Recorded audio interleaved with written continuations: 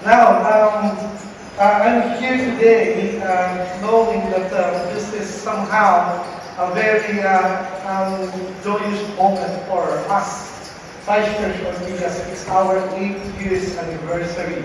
Now, siguro, iniisip niyo, paano kaya nakakuha ng verse si Pastor? Actually, ito yung time na ako bibiruin ng banal na espiritu. Kasi nag-iisip ako, ano naman, 8 years, kahanap ako ng verse sa Bible na meron 8. Sa Muslim tumitingin sa Psalms, pero walang nangyari.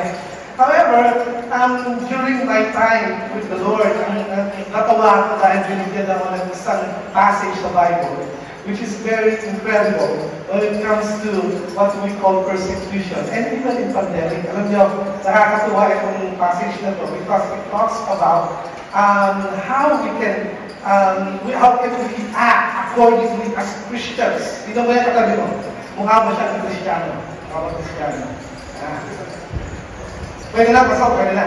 Okay. Paano ba tayo mag-act accordingly as Christians when it comes to pandemic? It's new for us, tama ba?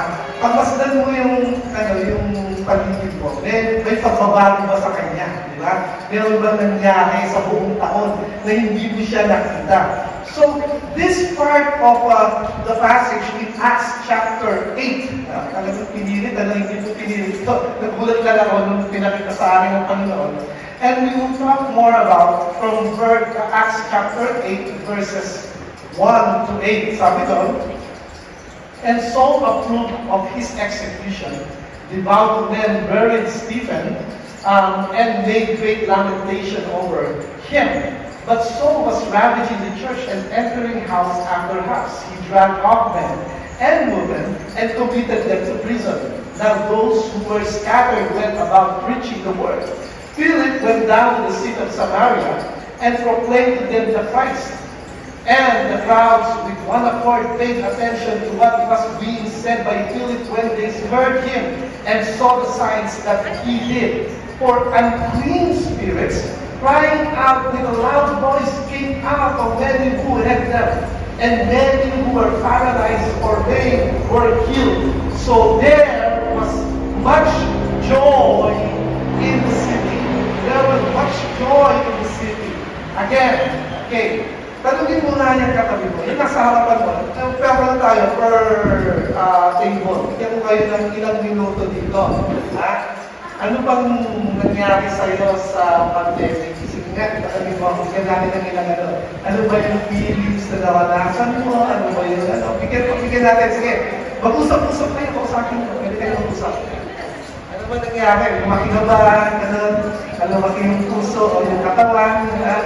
Nag-iba ba yung kulay ng buhok? Gano'n. At makikita mo yung layer ng kulay ng buhok, iba-iba. Anyway, mag-usap muna tayo. Bigyan ko kayo ng 4 minutes.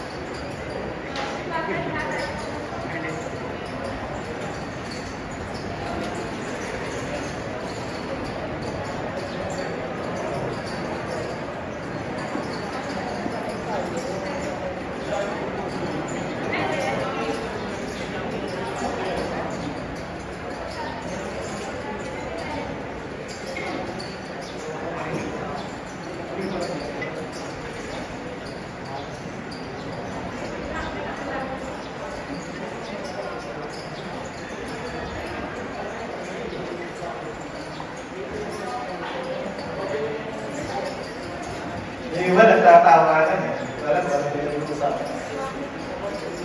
Yung iba narinig na, tulog, kumain. Kumain ulit.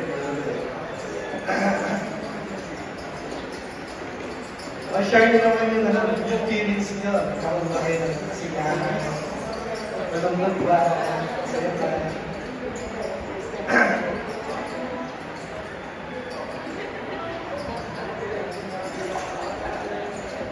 2 more minutes.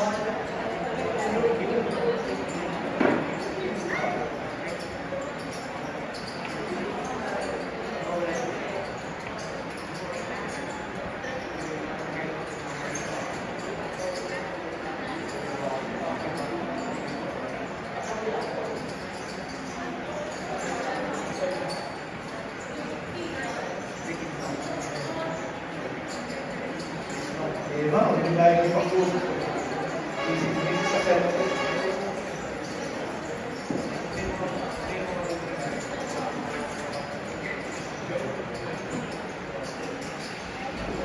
Ang bilis. Kamusta kayo dyan? Bakit parang kayo mabilis?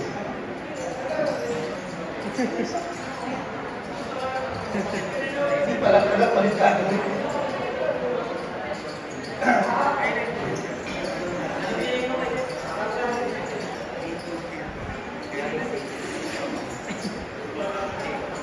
Ayaw pag-usapan ng feelings.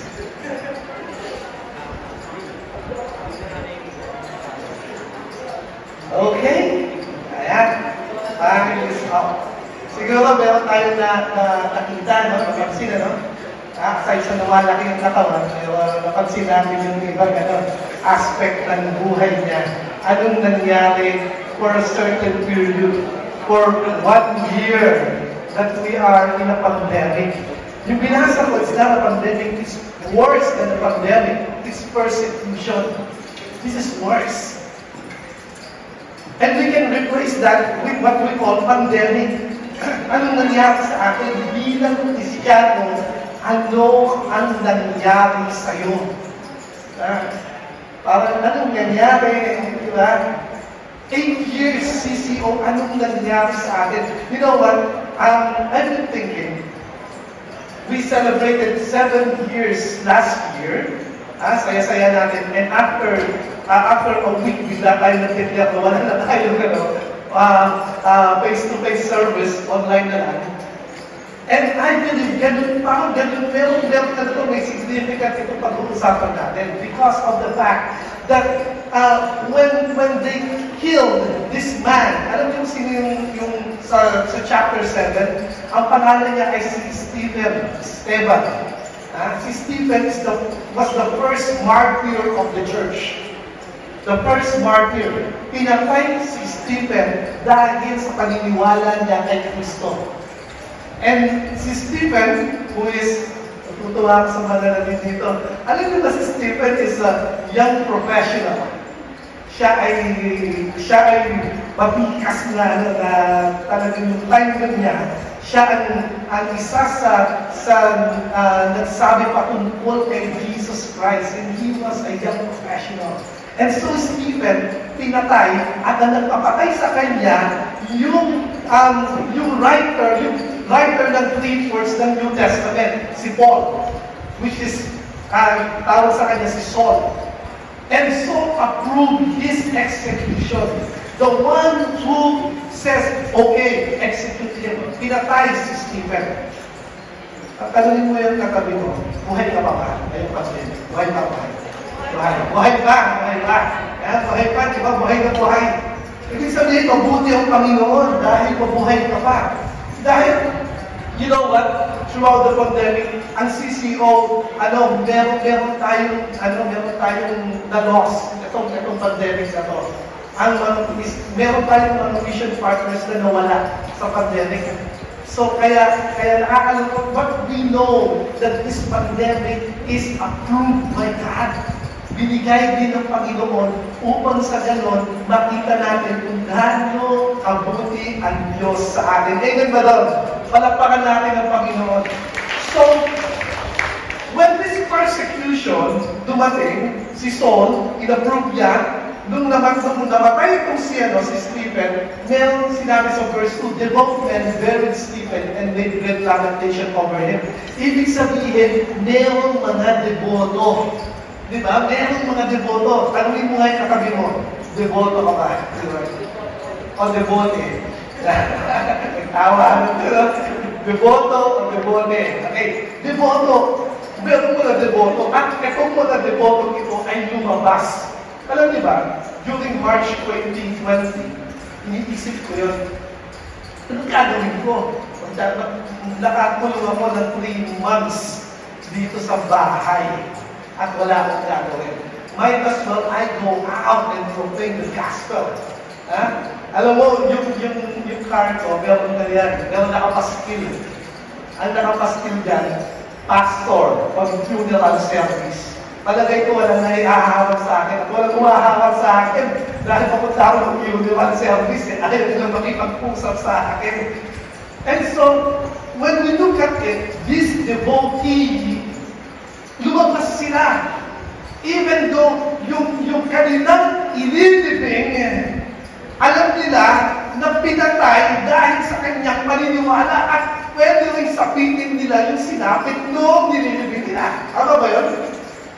So, tanongin mo rin yung katabi mo, anong nangyari sa iyo ngayong pandemic? For most of us, wala lang, chill-chill lang. You know why? Kompleto internet, Netflix, merong lahat ng klase ng entertainment meron. But however, mayroong mga hangganan doon. Tama ba? May hangganan ba? May hangganan, di ba?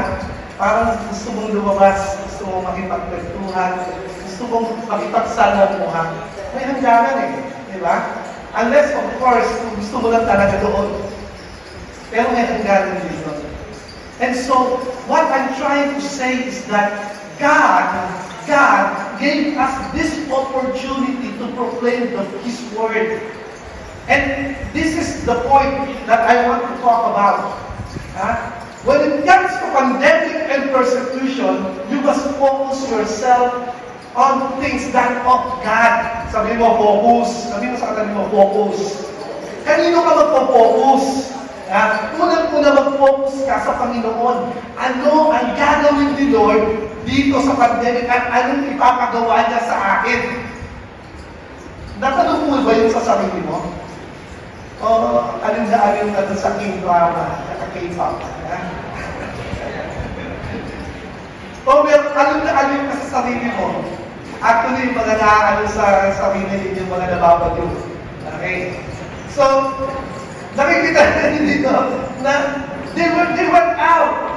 But Saul was ravaging, imagine this, but Saul was ravaging, the word is ravaging, the church and entering house after house.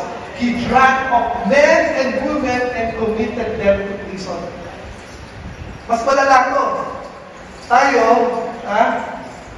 Tayo, mahuli ka lang sa dahil 11:30 na, sabi nila 12 o'clock, lawit ka na. Ito, ibang klase. Papasukin ko pa sa bahay mo, di ba? Meron mga natatawa dito kasi nahuli. So, itong panahon na ito was so difficult. Sa tingin mo ba, difficult na yung pinagdadaanan mo sa buhay? Think again. Think again. Itong pandemic ito is just something na binigay ng Panginoon, parang job lang ng Panginoon. Pero totoo yan, if persecution comes, what will you do? Anong gagawin ng church? Anong gagawin ng CCO when persecution? But in times of pandemic, of course, ginagawa natin yung pwede natin gawin. Actually, natutuwa ako, alam mo kung natutuwa ko. Dahil kahit na pandemic, alam natin na merong nangyayari sa church. Amen ba doon? Palakpakan natin ang Panginoon. Palakpakan natin ang Panginoon. Hindi tayo mag-celebrate ng 8 years anniversary kung nawala tayo. Tama ba yun? Meron pa rin. And we are still connected with each other. We are still connected. Sabi ko sa katabi mo, I love you. Sabi ka, ako na naman to. Diba? Dahil mahal natin ang isa't isa, we're still connected with each other. Amen. Amen ba doon? Mahagin nyo si Pastor Henry. Sabihin mo sa katabi mo, no choice. You have no choice but to love me. You know why? Because it was commanded by God. Love one another and prove to be my disciple. Amen. So, focus on God. The second thing is that you need to focus on the Word of God. Ito na yung second line. Na kung saan, etong si Felipe, pumunta yan sa city ng Samaria. Ang city ng Samaria, ito yung mga second-class Jew. Alam mo yung second-class Jew? Alam mo yung second-class, ito yung mga Jew sila pero nakapag-asawa ng ibang lahi, kaya hindi sila pinapansin masyado. So ito yung mga Samaritans na tinatawag. And so these Samaritans, pinuntahan ito ni Philip at pagdating niya doon, nag-proclaim siya ng gospel. Saan ka una mag-focus? Kay Lord. Sabi mo kay Lord. Kay Lord. Okay. Pangalawa, saan mo mag-focus? Sa word ni Lord. Kailan mo huling nabasa ang word ni Lord? Kumusta na ba ang inyong Bible?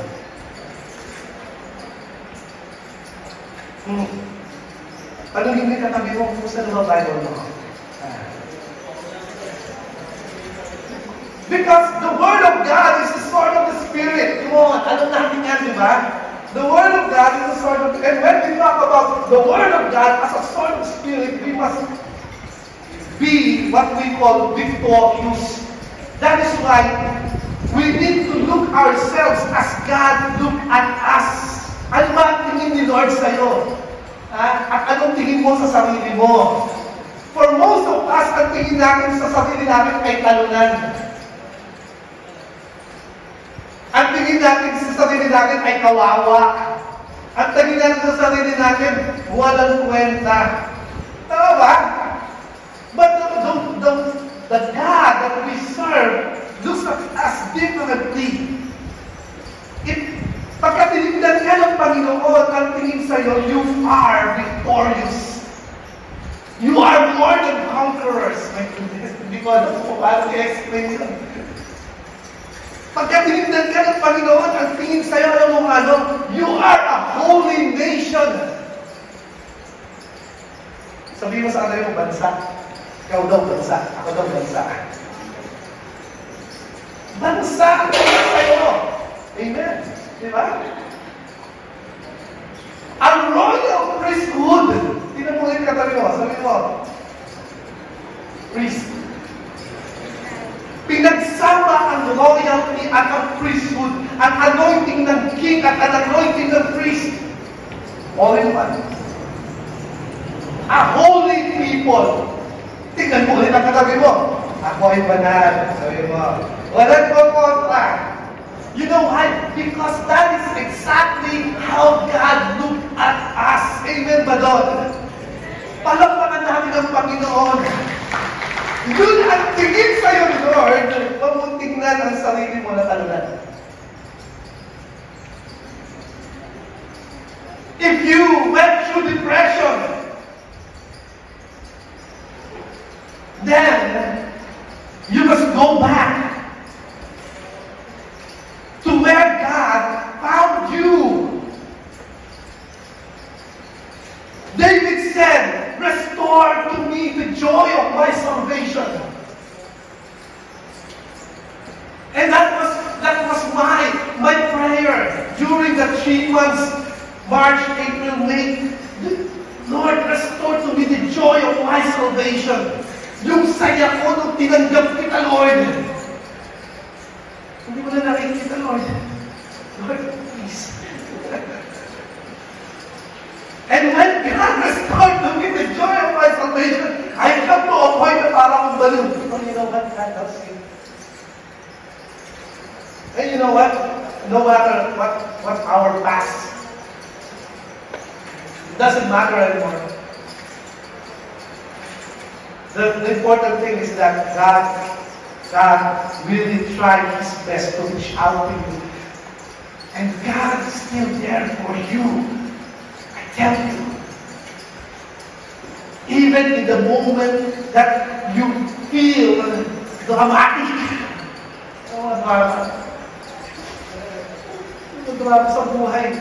Even when you feel such way, God looks at you as victorious and looks at you that you are blessed. Amen. Ikaw ay pinagpala ni Lord. Ano mo naman ang hair mo? Walang wala, di ba? Ano mga hair? Kung di ba naman pinagpala ni Lord yan? So, Sabi dito, si Philip pumunta. And you know what? Ano ginawa niya? He proclaimed the gospel in Samaria. And what happened there? The crowds with one accord paid attention. You know what? If you talk about the Word of God nowadays, I'm sure there are a lot of people will snub you. However, just talk anyway. Di ba? Sabi ko sa katabi mo, talk anyway. Salita ka lang. Bakit ka natatakot na sa Pilipinas ka? Bakit ka natatakot? Magsalita ka patungkol sa Panginoon. I was in the US last month. And it gave me a different scenario. Alam mo mga scenario mo doon? So yung bang naglalakad ka na puro slot machine yung katabi mo, kahit na nasa airport ka na, slot machine pa rin. And they want me to play kasi nga, beginner's slot daw. And the truth is that sometimes we come to a point that we judge people. We judge people very instantly. Di ba? However, if you look at Jesus Christ, yung ginawa niya, pumunta siya dito to seek and save the lost. Tama ba? So, when we look at Jesus Christ, titignan natin yung paligid natin. If we judge people instantly, therefore we have already eliminated that time that we can reach out to those people. Reach out. Sabi mo sa katabi mo, reach out. Focus on God and focus on His Word and focus on others. Meron bang nakalagay yung focus on you?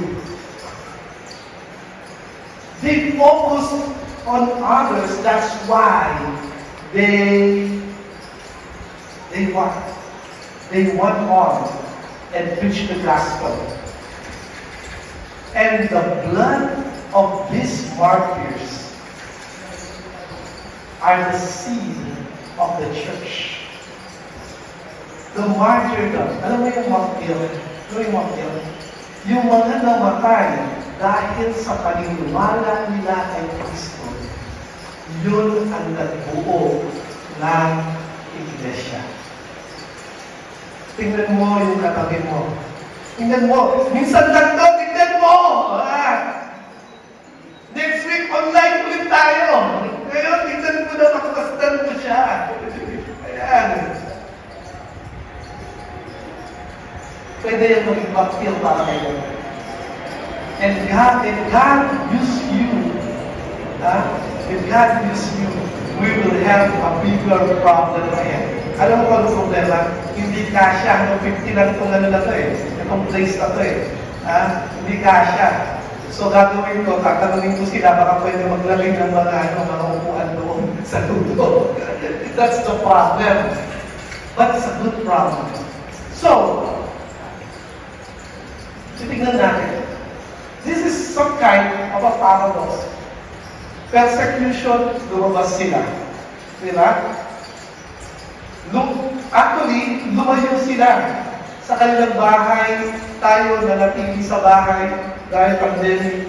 And so, what happened was, for unclean spirits, as they are hearing, pinapakinggan pa lang nila yung pinatawag na salita ng Panginoon, at ang nangyayari, unclean spirits crying out with loud voice came out of many who had them, and many who were paralyzed or lame were healed.